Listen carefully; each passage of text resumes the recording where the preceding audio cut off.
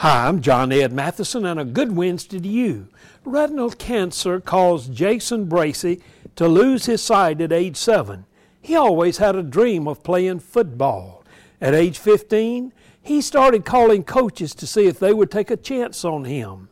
The Modesto Raiders agreed. Jason memorized every play and where every player was supposed to be. He was so impressive that he was named the team's starting quarterback. His dad helped guide him from the sidelines with a walkie-talkie to a speaker in his helmet. Jason recently led his team to a victory over one of the teams that turned him down. He's an overcomer.